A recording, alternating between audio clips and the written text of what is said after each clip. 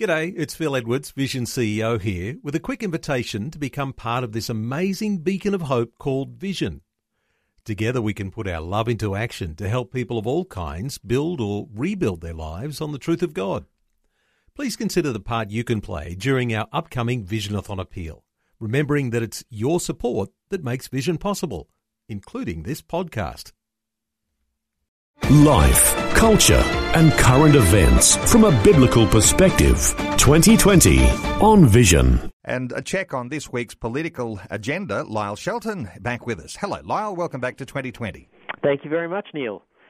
Well, Lyle, you were tempted, I guess, no doubt, to have a long weekend. Some people were. I was, Neil, and I have to say the traffic on the Canberra roads is very light here this morning. I think all of us that drove into work, if you're in a city centre, will have noticed the difference, and I had a very quick run into work today too. Lyle, new citizenship rules proving pretty popular. Some new polling suggesting that that's having a bit of an impact on the Turnbull government. What are your thoughts? Yes, it certainly has, Neil, and I don't want to be too cynical about these sort of things, but this announcement was timed in a way that would cause it to register with the fortnightly news poll, and that seems to have given the government a bounce. These new citizenship tests, of course, causing new citizens to be confronted a little more with our values and to answer questions about their attitudes towards religious freedom, towards our attitudes towards women, particularly some fairly confronting questions around female genital mutilation, which we know is practiced by some cultures and religions, particularly Islam. And these sort of things, I think, send a strong signal about our values. Do they mean anything in terms of a test? Because people can lie, probably not. But in terms of a values statement and a virtues statement, they send a strong message, and that, of course, has reflected in a bit of a bounce in the polls. I guess it also is evidence that some of the things that have been talked about, and you and I have talked about over time too, when it comes to issues to do with, as you mentioned, very significant things like genital mutilation or whether it's being child brides, that those things are actually happening within our Australian context, and they're not just isolated incidents, because the government is paying attention to the fact that these things are not acceptable practices in Australia. No, that's right. And also in that mix is domestic violence. We saw some Muslim women on a YouTube video the other day saying how Islam permits men to hit women. And, of course, that's been promoted by one of the prominent Muslim leaders in this country. So I think the government's responding to this, but also responding to parties like One Nation, Pauline Hanson's One Nation, and Cory Bernardi's new party, the Australian Conservatives, and I think the government is wanting to show that it is responding to the concerns of a broad sector of the Australian population that is concerned. I don't think it's a concern over racism. I think it is a concern over values and the fact that political correctness has stopped mainstream parties from even acknowledging that these are issues. And the government is now changing its tact and saying, no, we are acknowledging that these are issues, and I think seeking to take some of this ground. And that's important in terms of that news poll, Neil, because Pauline Hanson's One Nation party is consistently polling around about that 10%. And what that poll shows is that about 29% of Australians are no longer supporting either Labor or the Liberal National Coalition.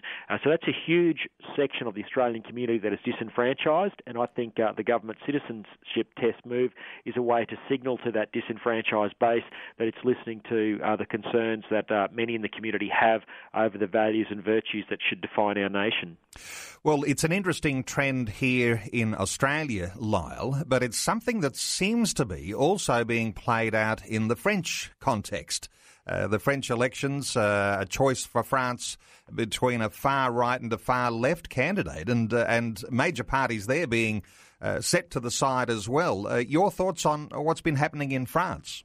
Yes, I've been following this very closely. It looks like Emmanuel Macron, if that's how you pronounce his name. I'm sure there's a proper French pronunciation. Looks set to become the new French president, taking over from the socialist Francois Hollande. Macron is 39 years old. He's more of a centrist, and it looks like he's beaten Marine Le Pen, who I guess is the sort of Donald Trump equivalent, Pauline Hanson type equivalent. That might be a little unkind to her. She's probably a little bit more sophisticated than both Trump and Pauline Hanson, but nonetheless someone who is concerned about the loss of French jobs, free immigration, unrestrained immigration, I should say, and very much a French nationalist. Now, she looks to have been beaten, but has secured a large portion of the debate. But certainly France rejecting a Trump sort of Brexit Hanson approach, but a large section of their population are concerned about the sort of trends that have been animating those voters that we've seen in the UK, America, and Australia. We'll be monitoring that along, what happens in France, and of course the trends that we're correlating here in Australia.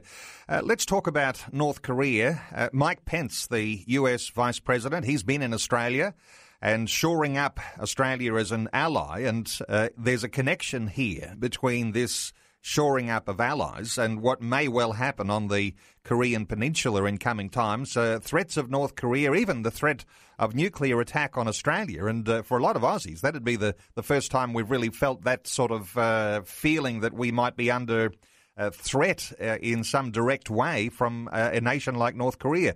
What are your thoughts on what's happening? Yeah, it's probably the first time, Neil, that Australia has ever faced a threat of, and I use that word in scare quotes, of nuclear attack. I don't think even Soviet Russia threatened a nuclear strike on Australia at the height of the Cold War. But this is a very bellicose regime in Pyongyang, in North Korea. There's a lot of bluster there. I wouldn't be taking it too seriously, although we should take it seriously because they do have nuclear warheads with missiles capable of reaching the Australian mainland. But I think there's a lot of bluster in this. Julie Bishop, our Foreign Minister, is simply stating the obvious, that we are in an alliance with America, that we want the North Koreans to stand down from their nuclear capability. We want China to do more to put pressure on them. And as a result, the North Koreans are threatening a potential nuclear strike on Australia. I don't think anything will come of it. I don't think we should be alarmed. But it is significant that this rhetoric has been elevated. I think it's highly significant that Mike Pence has been visiting our country over the weekend, and he's here shoring up the US alliance and ensuring that strong messages from the new Trump administration of the continuation of that alliance are broadcast to the Australian community, and I think that's a positive thing.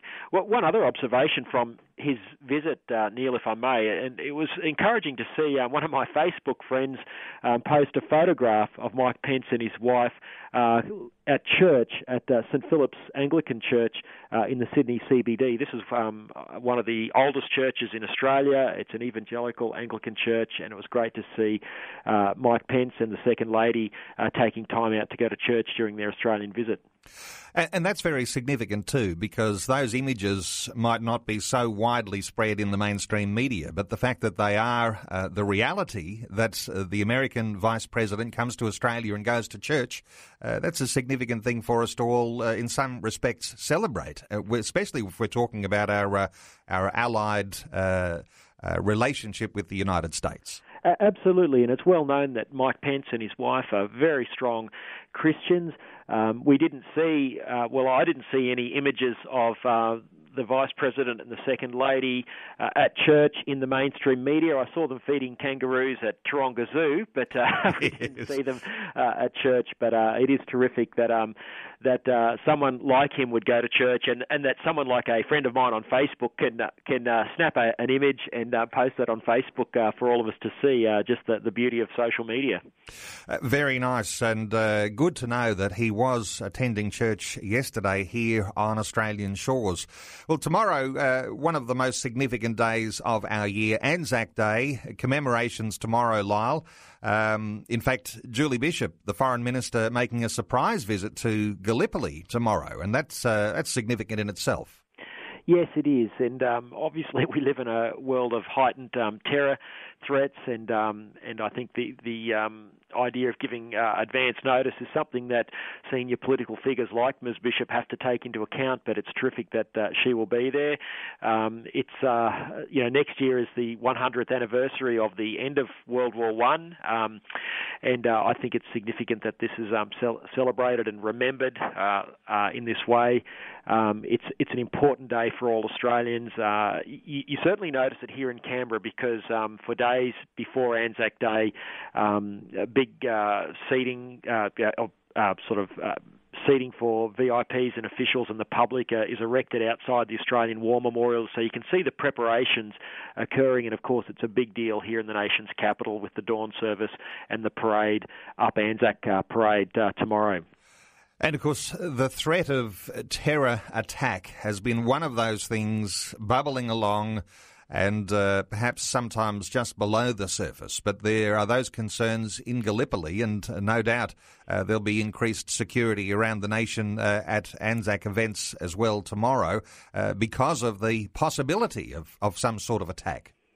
Yes, sadly that's the case, and I notice in our local media here in Canberra, security is being stepped up for the commemorations tomorrow.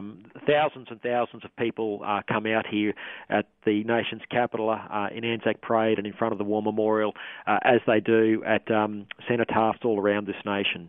And just quickly, while we're on the Anzac commemoration discussion here, Lyle, a war memorial in Melbourne's East has been vandalised on the eve of Anzac Day. It's always a shocking thing to read about in the media. Yeah, it is, and it's disappointing. I understand the graffitious inscribed something like "War is Murder" on the Warrandyte Memorial in Melbourne.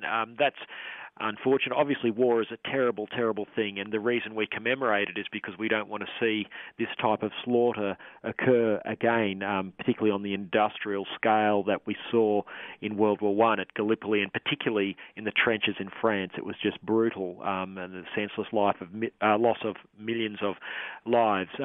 But to graffiti memorials is not the way to make that statement. The best way to protest against war is to come out and commemorate what occurred in the hope that we'll keep this alive in the memory of future generations so that this never happens again. And at services all around Australia tomorrow, people will hear that quote, "Greater love hath no man than this, and he laid down his life for his friend." Of course, the connection there, while those have become words immortalised with our Anzac services, those, of course, Lyle, are the words of Jesus. And the connection there to God and the reflection on remembering our war dead brings us into a real opportunity for spiritual reflection for Anzac Day. It certainly does, Neil, and it is great that it does provide that opportunity. It bothers me, though, that Anzac Day has become our new sort of religion, I suppose, in Australia, with many of us not going to church anymore. This has become a new form of religious homage that Australians pay. But I guess the upside of it is the words of Jesus are quoted. The hymn "Abide with Me" is sung at just about every Anzac dawn service.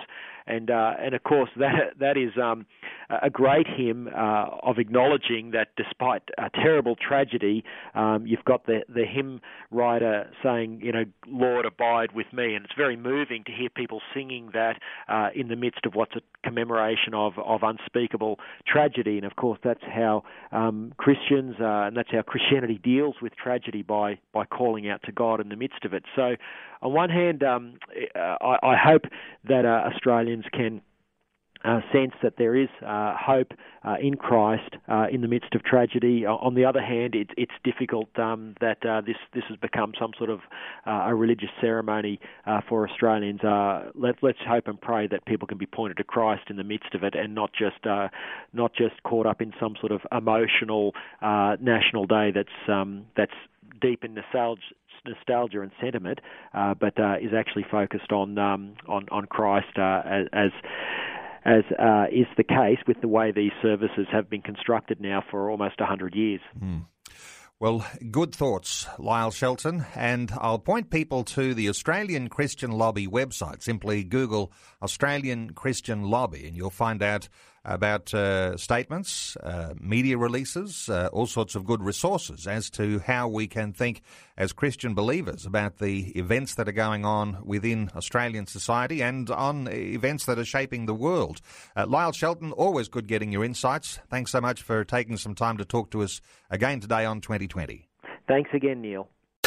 Before you go, thanks for listening. There's lots more great audio on demand, or you can listen to us live at visionradio.org.au. And remember, Vision is listener supported. Your donation, large or small, will help us continue connecting faith to life for hundreds of thousands of people across Australia and around the world. Learn more or donate today at visionradio.org.au.